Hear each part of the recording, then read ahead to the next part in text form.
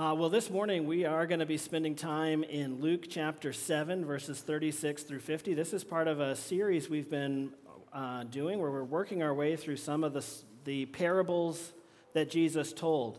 And we're not going to get to all his parables, but we're just kind of hitting a few here and there that I felt led to.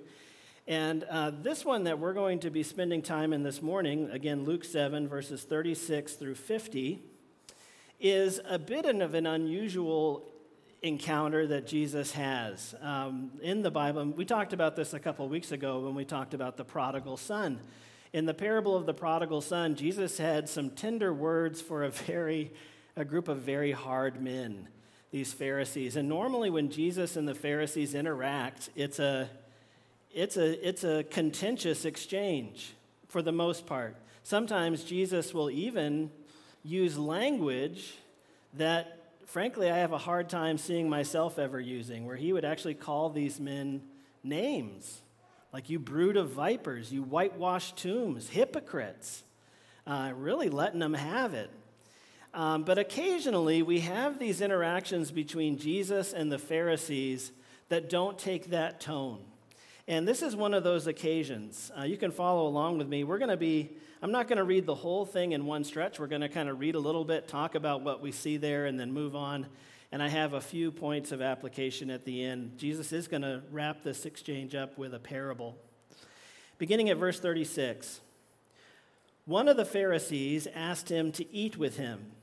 And he went into the Pharisee's house and reclined at table. And behold, a woman of the city who was a sinner, when she learned that he was reclining at table in the Pharisee's house, brought an alabaster flask of ointment. Let's just pause right here for a second. Here's the scenario. This Pharisee, who we're going to learn his name is Simon, he invites Jesus to his home. And one of the questions that immediately pops into my mind is why? Why does he do this? And just to be perfectly upfront, the Bible doesn't tell us.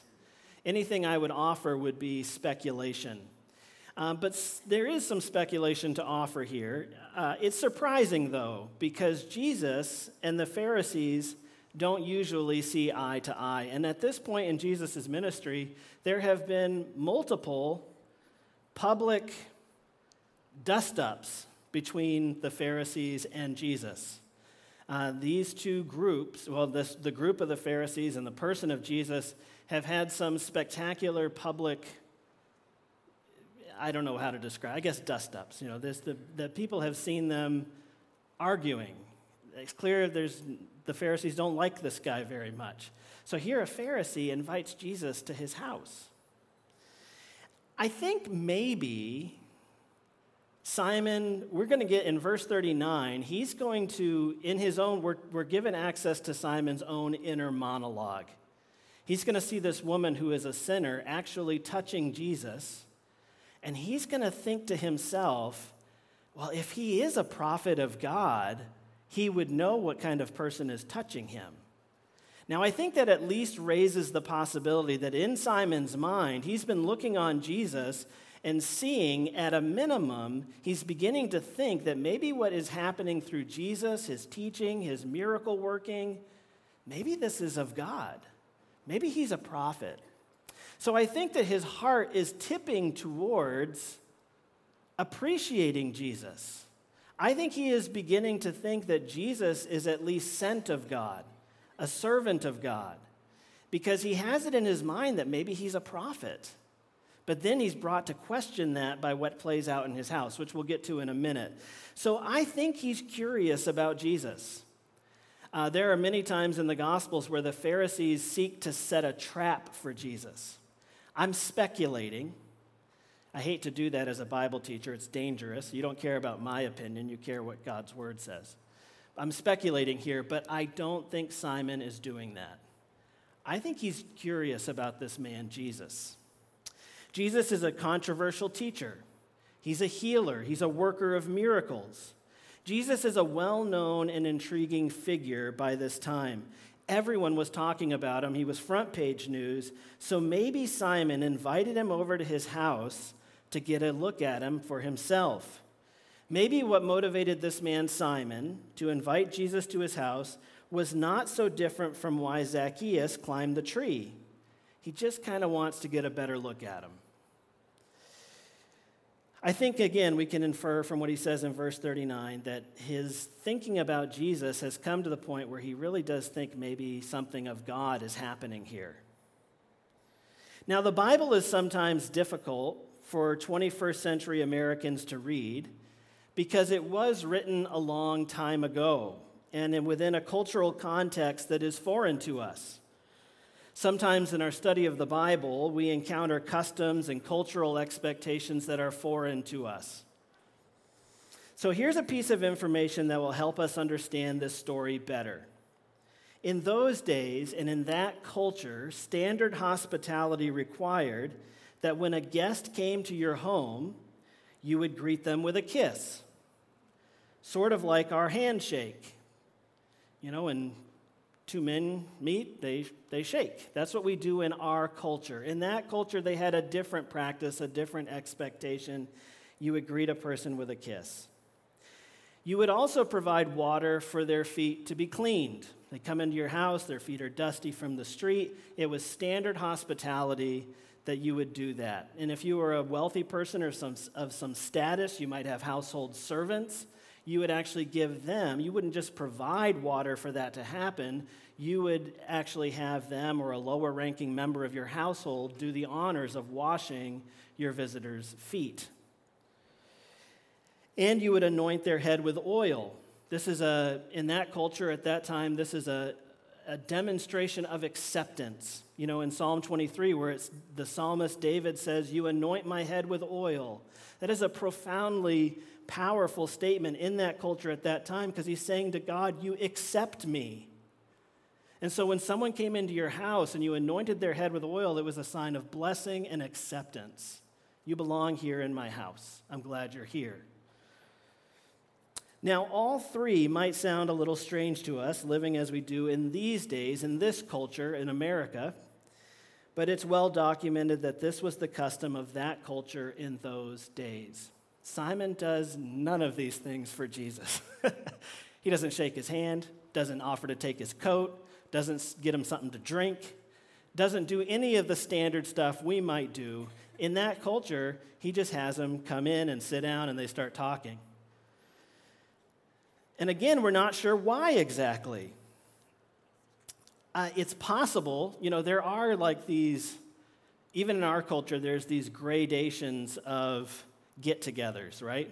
Like you might start all the way on the lowest end of the spectrum where I just bumped into him at Martin's. That's pretty cash, right? And then like I know this as pastor, sometimes I line up get-togethers with people during the week just because I want to be with you guys and get to know you better, things like that. And so I might say, "Hey, let's come over to my house for dinner." "Oh, I can't do it." "Oh, okay, that won't work. Let's just grab coffee sometime." Now, one of those is a bigger commitment, right? It's a set date and time. You come into my house, and I got to clean my house and beat my children so they comply. It's a whole big production. But if I just meet you for coffee, that's a lot more casual, right? That's not as big a deal. And so I think here, Simon is just kind of treating this as pretty casual. This is no big deal. That's, again, dangerous work, speculation. What do I know? I don't understand my own culture very well, but I certainly don't understand this one. But I do think it's possible that given the fact that there is such public, well-known animosity between his group and Jesus, that he may not have wanted to make a big production of having Jesus over at his house. If he had anointed Jesus' head with oil as a show of acceptance, "I accept you," that would have been controversial in his group, the Pharisees perhaps. And if he had made a big production of having over to his house, wouldn't that have looked like an endorsement of Jesus and all his teachings and the things he had said? And so I think this is just kind of on the down low. Let's not make a big deal out of it. Come over, have a seat, we'll talk, but all of the normal pleasantries are tossed right out the window because they're laden with meaning and significance in that culture that would have been problematic for Simon. That's my own personal read. But word gets out that Jesus is reclining at table in Simon's house. And unexpectedly, a woman of the city, who the Bible describes as a sinner, unexpectedly crashes the party. The Bible simply says she was a sinner. I'm going to get back to this in just a second. But I think we're on good grounds understanding from other scriptural texts and understanding of the way this word was used in the Bible on other occasions that this is probably code for the fact that she made her living as a prostitute. This is the most likely reading. It's not definitive, but it's the most likely. I know she's been dead for thousands of years. I don't want to cast aspersions on her character or mischaracterize her, but I think that's the most likely interpretation of describing her here as a sinner. It's a euphemism for how she made her living. And it was scandalous. And this was not part of Simon's plan. Simon had Jesus come over, but this woman was definitely not on the guest list. She's not invited. And this dinner is about to get pretty awkward. A quick point of clarification, though. When the Bible describes the woman as a sinner, you might think, but doesn't Romans 3:23 say, "For all have sinned and fallen short of the glory of God"? I mean, aren't we all sinners? Well, of course, that's true. By calling this woman a sinner, Luke is not saying that some people are sinners like this woman and others are not.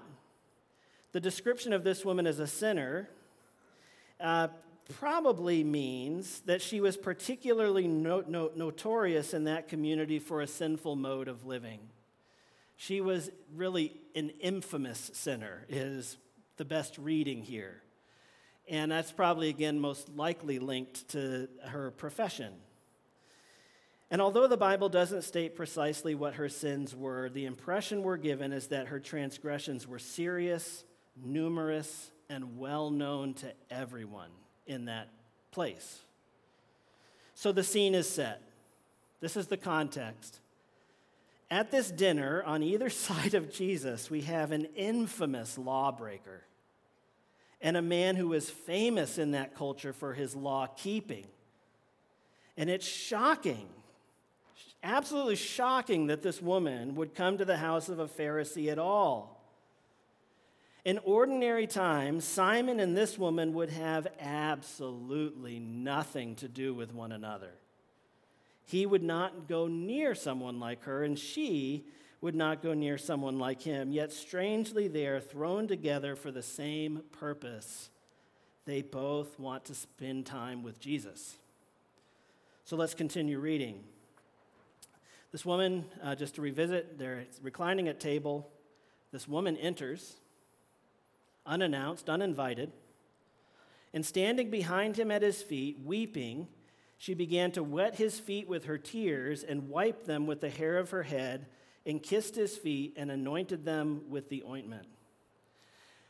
Now, earlier I mentioned that we sometimes have difficulty understanding ancient customs and practices described in the Bible. In fact, there are so many strange goings-on that it can become difficult for us to recognize when something truly out of place and strange is happening.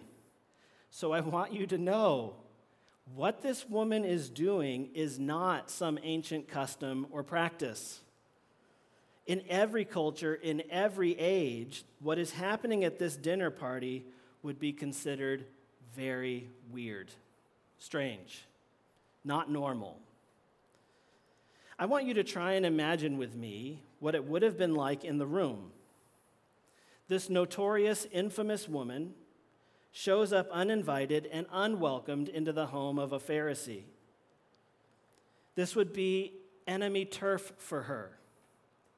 I think sometimes it's intimidating for people to come to church, a new church, for the first time. And of course it is, because they imagine that they would be unwelcome perhaps, or something like that. They don't yet understand or haven't grown to know us and get comfortable with us perhaps. This woman knows for a fact, and she's not wrong, that she is not welcome.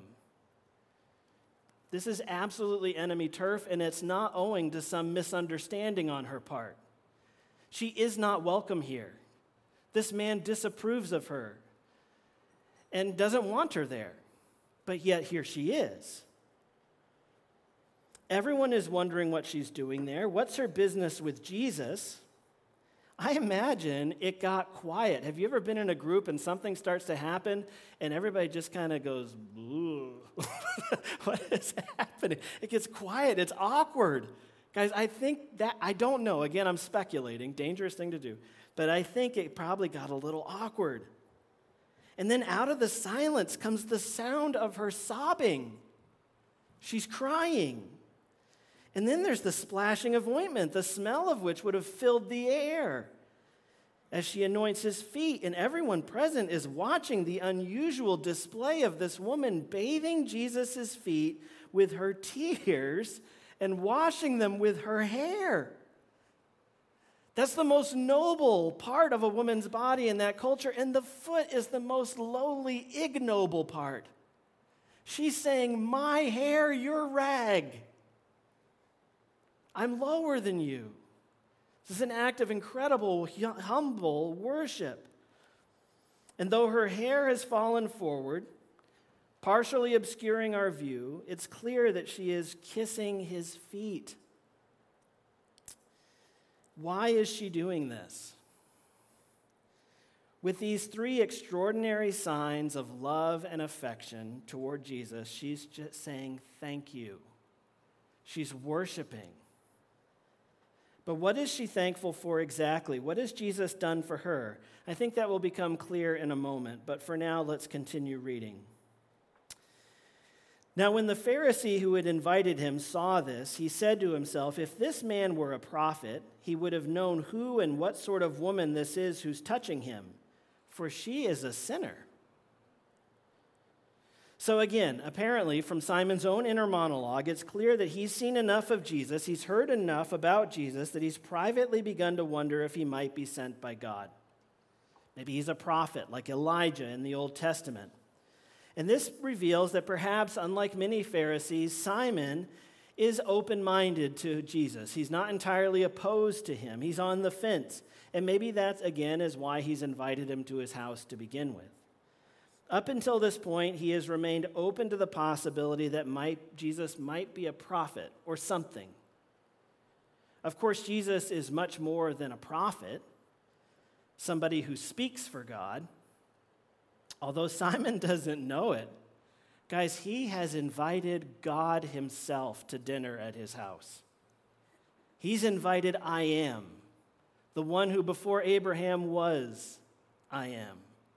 He's invited the Almighty, the creator of the world, into his home for dinner. But he thinks that surely if he was a prophet, somebody who had been given supernatural insights from God, God would have alerted him to what kind of person this was who was touching him. And this is an important thing to know. I think this is, again, a cultural thing that we lose, living as we do as New Testament believers. But to the Pharisees, sin was not just something you did. It was something you could contract like a disease. If you touched a sinful person, or even if you touched an object that a sinful person had handled, you could bring their sinfulness onto yourself through having contact with them. This is why they're corrected elsewhere in scriptures by saying sin is not something you put into your body, it's something that proceeds from the corruption in your inner person. This is why many times in the New Testament we have Jesus, for example, in Mark, he is instructing the Pharisees about how they ritually clean themselves whenever they come into the home from the marketplace. What they're doing by ritually cleaning, this is not about hygiene. This is about washing away spiritually all the cooties that they may have come into contact with out there. And so this woman who is a famous sinner, she's absolutely covered in sin cooties, as it were. But that's not from the original Greek. I made that up. But she's actually touching Jesus. And to Pharisee, coming from his tradition, this is gross. This is disgusting. All of her sins are being transmitted to Jesus by touch. Ugh, he's got to wash up He's got to clean. He's got to tell her to stop. Not only that, but she's in my house. I've got to deep scrub this whole place because it was pristine before she came in here. That's how he thinks. Jesus, who does have supernatural knowledge, God has given him insights into people that are not visible to others. He understands what's going on inside of Simon. He knows what he's thinking. He knows all of this. And so he says to Simon, Simon, I have something to say to you. And he answered, say it, teacher. And that's where we come to our parable for this morning. Here's the story Jesus tells Simon. A certain moneylender had 2 debtors. One owed 500 denarii and the other 50. When they could not pay, he canceled the debt of both. Now, which of them will love him more? Simon answered, the one, I suppose, for whom he canceled the larger debt.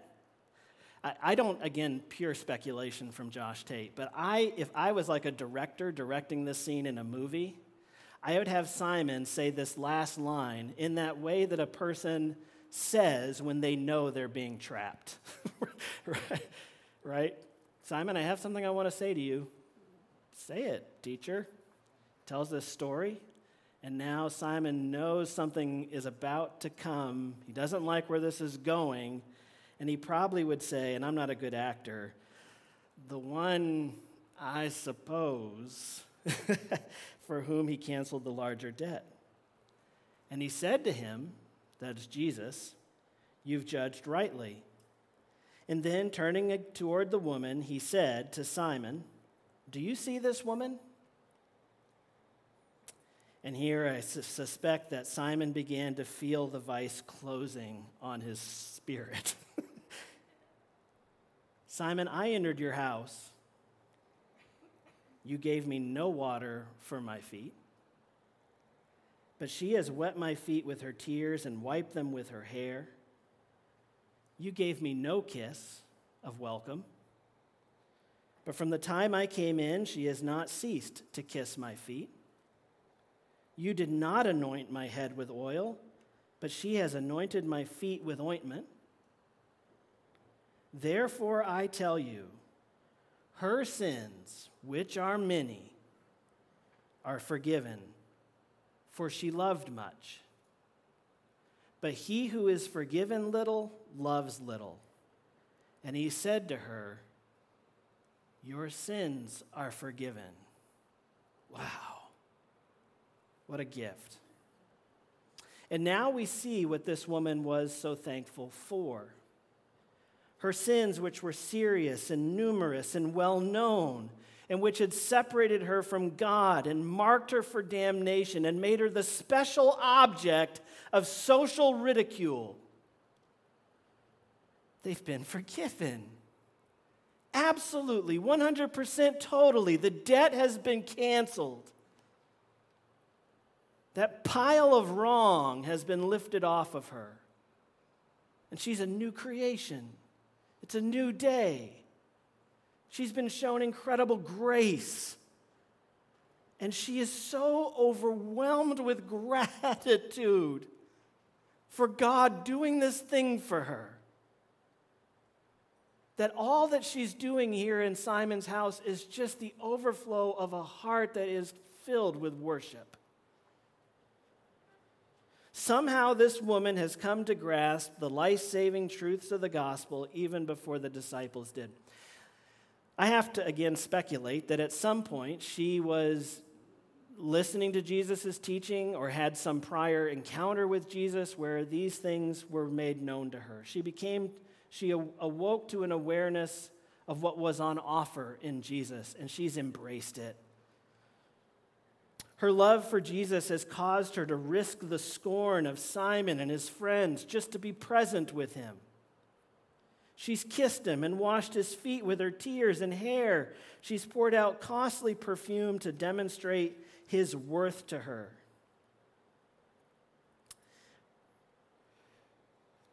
Then at verse 49, then those who were at table with him began to say among themselves, "Who is this who even forgives sins?"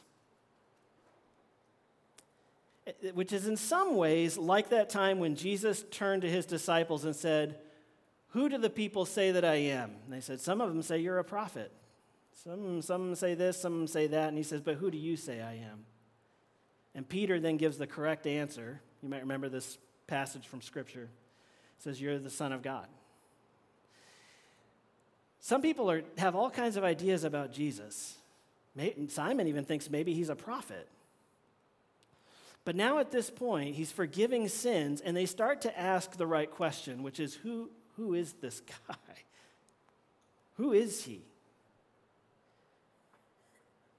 And he said to the woman, "Your faith has saved you. Go in peace." And again, these are precious words that fall on the ears of this woman. Your faith has saved you. Go in peace.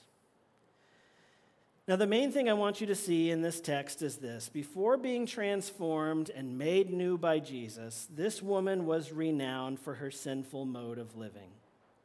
And again, the Bible is discreet about the specific nature of her sins, but it seems most probable that she worked in that city as a prostitute. As such, she was accustomed to giving men what they wanted so that she could get what she needed. Men used her, and she used men. From top to bottom, it was a selfish, exploitive, nasty business. There is no love or mutual concern or selflessness. She is accustomed to play acting and pretending in order to get what she wanted. Her affections were negotiable. And so much religion today is exactly that. Or it appears to be exactly that. People feel that they must do something for God in order to get something from him that they need. They want salvation. They want forgiveness. They want an answer to their prayers. They want redemption. And so they think, I'll do some things for God. I'll roll up my sleeves. I'll get to work. I'll give him some works. I'll make a show of religiosity and rule keeping in order to earn those things from him. But guys, that is prostitution. That is not Christianity. That is transactional. That is not relationship. Christianity is about a transformed heart, not play acting. And Christianity is about a relationship, not a transaction.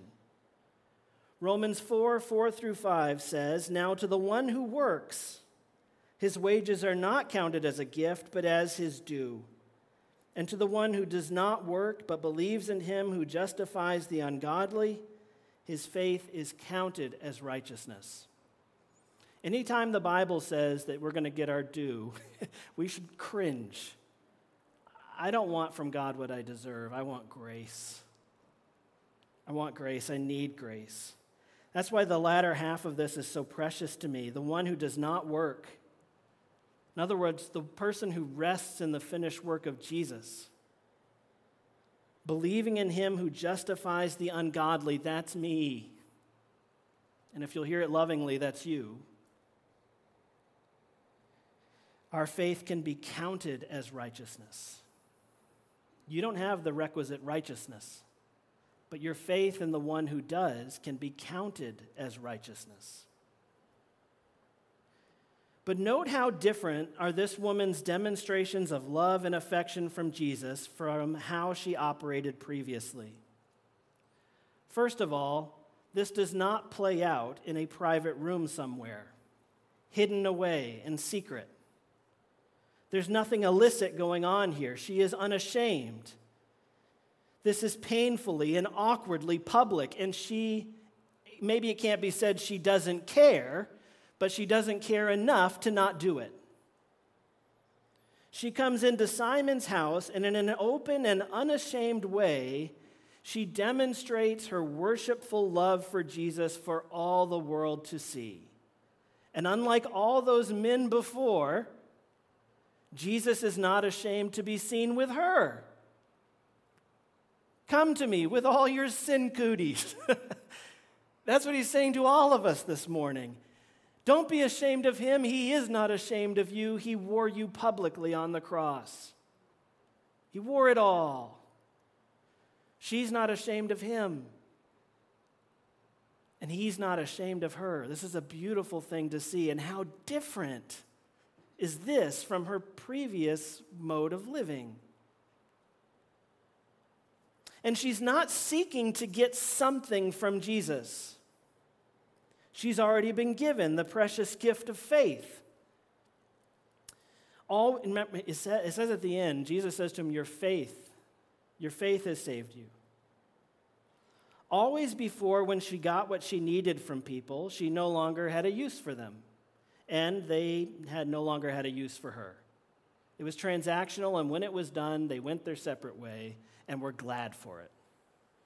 But she's come to see Jesus for the treasure that he is. She wants Jesus, not something apart from Jesus. That's why she sought him out. Jesus is what she needs, so she came to him here, even in this difficult place.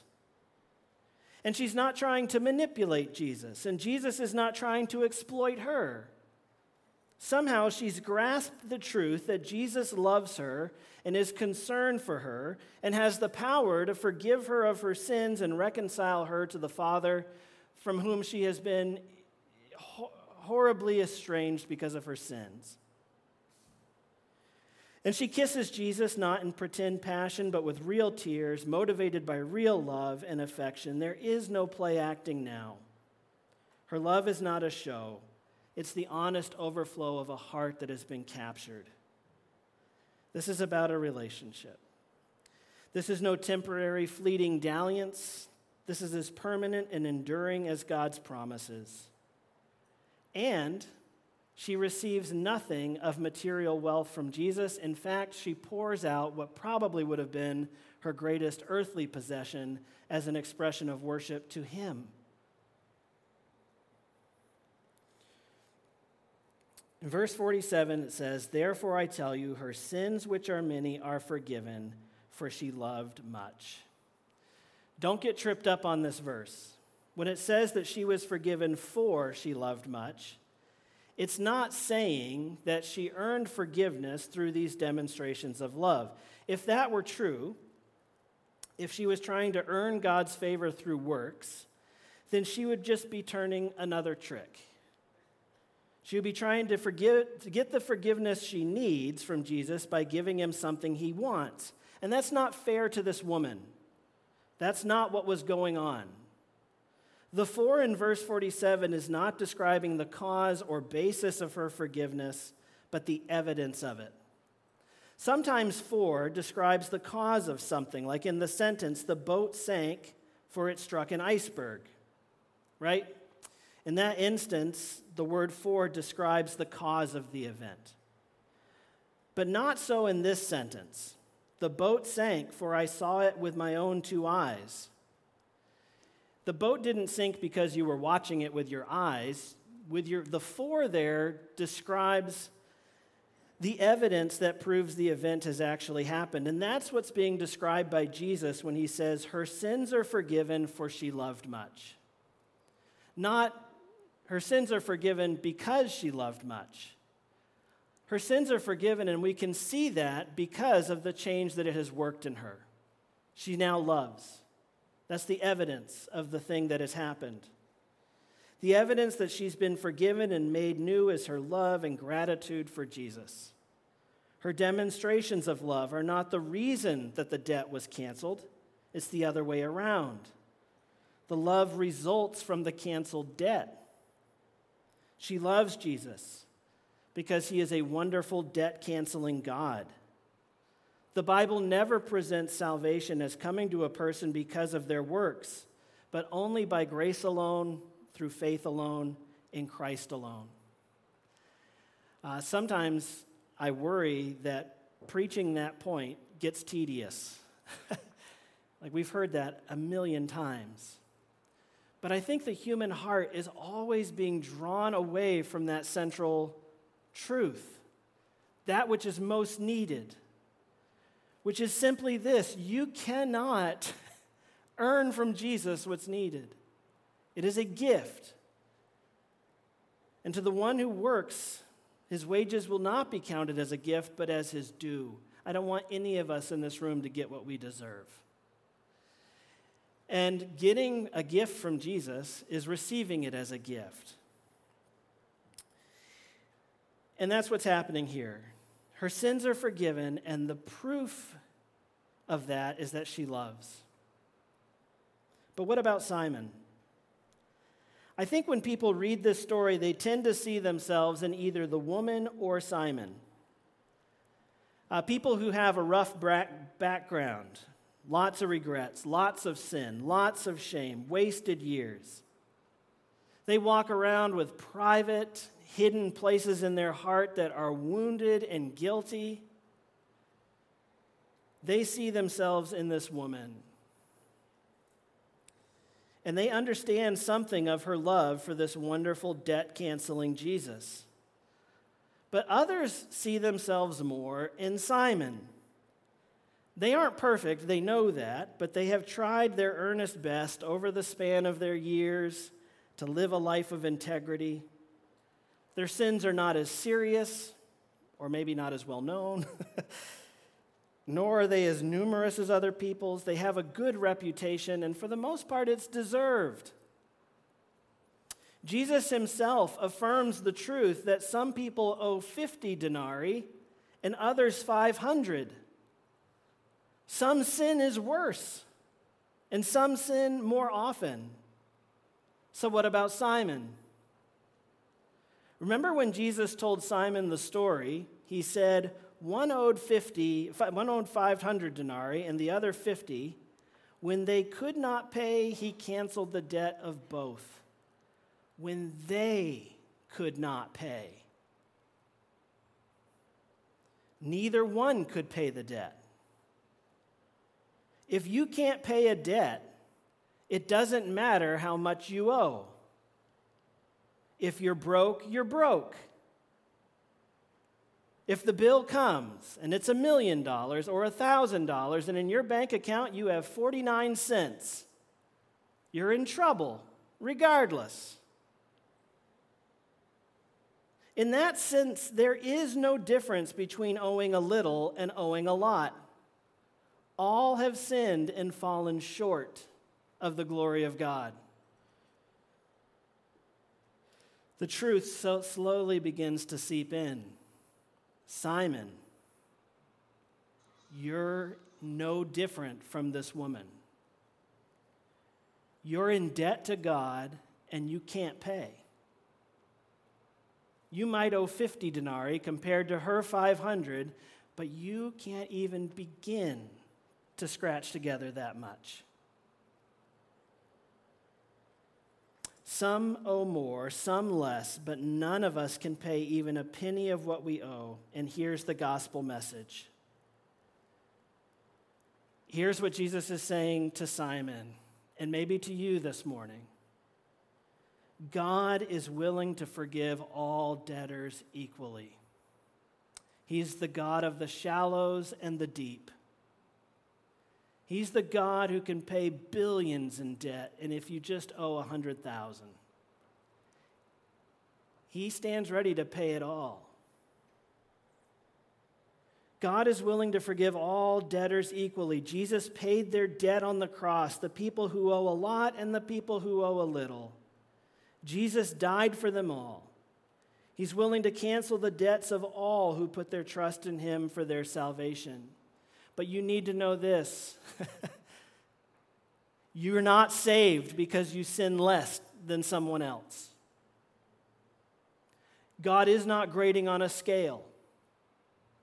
No one will pass through the pearly gates because they were less dirty than someone else. All have sinned and fallen short of the glory of God. I am looking out on a room full of people who either are indebted or were indebted to God. If you're a believer today, you're no longer in debt. Jesus paid it all. if you have not yet put your trust in Jesus for salvation, you are walking around under a debt. And there is no telling when that debt will be called in. Jesus could return before this service is over, and that would draw to a close these days of decision. You could die on the ride home. I don't know when this debt will be called in, but if you're still carrying it around, I'm begging you, divest yourself of it. Don't operate under the suicidal delusion that because you owe 50 and other people owe 500, that will qualify you to enter into God's favor. It will not. And I say that not because God is hard-hearted, not the very opposite. He's made provision for your debt to be forgiven. It's in front of you, the pardon, if you would just pick it up. The offer is on the table. Will you put your trust in Jesus alone for salvation? Will you let him pay the debt? Or, in pride, will you continue on? Now, to the one who works, the one who tries to earn through works the favor of God, his wages will not be counted as a gift, but as his due. You're going to get what you deserve. And we're told in the Bible that the wages of sin, what we've earned, is death. God does not want to give you that. But he is a respecter of decisions. So there's a decision before Simon. There's the decision before us at the end of this parable. We all have a debt. Jesus has made provision for the payment of that debt. He is a respecter of decisions. Will you allow him to pay the debt, and will you become like this woman, overwhelmed with worship, with love and affection for this debt-canceling God?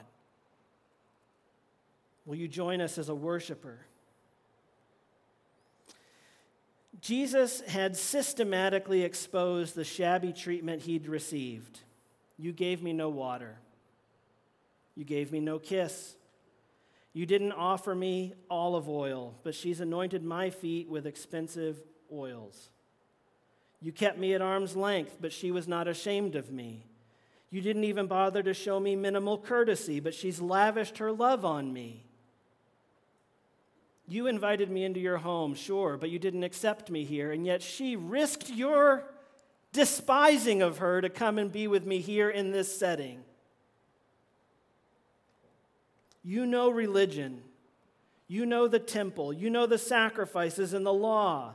But she knows none of that. But nevertheless, you somehow miss the whole point, Simon, and she gets it. What was Simon's problem? He thought he was better than her. She's a 500 denarii kind of human being. Simon said she's a sinner. And by implication in his thinking, he was saying, I am not. And Jesus says, no, she's not a sinner. She was a sinner. I took all that sin. It's you who remain in your sins, Simon. God has changed the tenses in her life. You will have gratitude and love in exact proportion with your sense of your own sinfulness. If you think this morning that you've been greatly forgiven, you will greatly love God. If you think you have only been forgiven a little, you will only love God a little. Simon's problem was not that he couldn't see the woman, it was that he couldn't yet see Jesus or himself. Simon's problem was that he had not yet come to understand himself as he was, which is a sinner who's desperately in need of a Savior. Simon thought in his heart of hearts, I owe this man Jesus nothing. And here's the abiding truth from this story. Your love for the Lord is directly related to your estimate of how greatly you've sinned and how much he's forgiven you. Need is the fuel of worship. You cannot worship Jesus this morning if you feel no particular need for him. Simon felt no need for Jesus. He felt curiosity. He had questions. This woman desperately needs what he was offering, and it shows up in the way she acts. We're all like this woman, so guilty we could never pay the debt we owe.